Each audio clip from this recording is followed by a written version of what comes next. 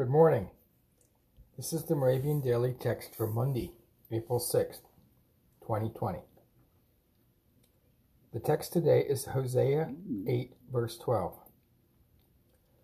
Though I write the multitude of my instructions, they are regarded as a strange thing. The teaching text is John 18, verse 37.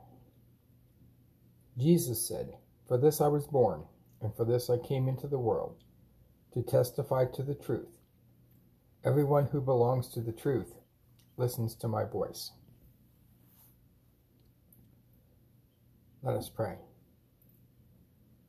Lord Jesus, the sound of your truth cuts through the noise of this world.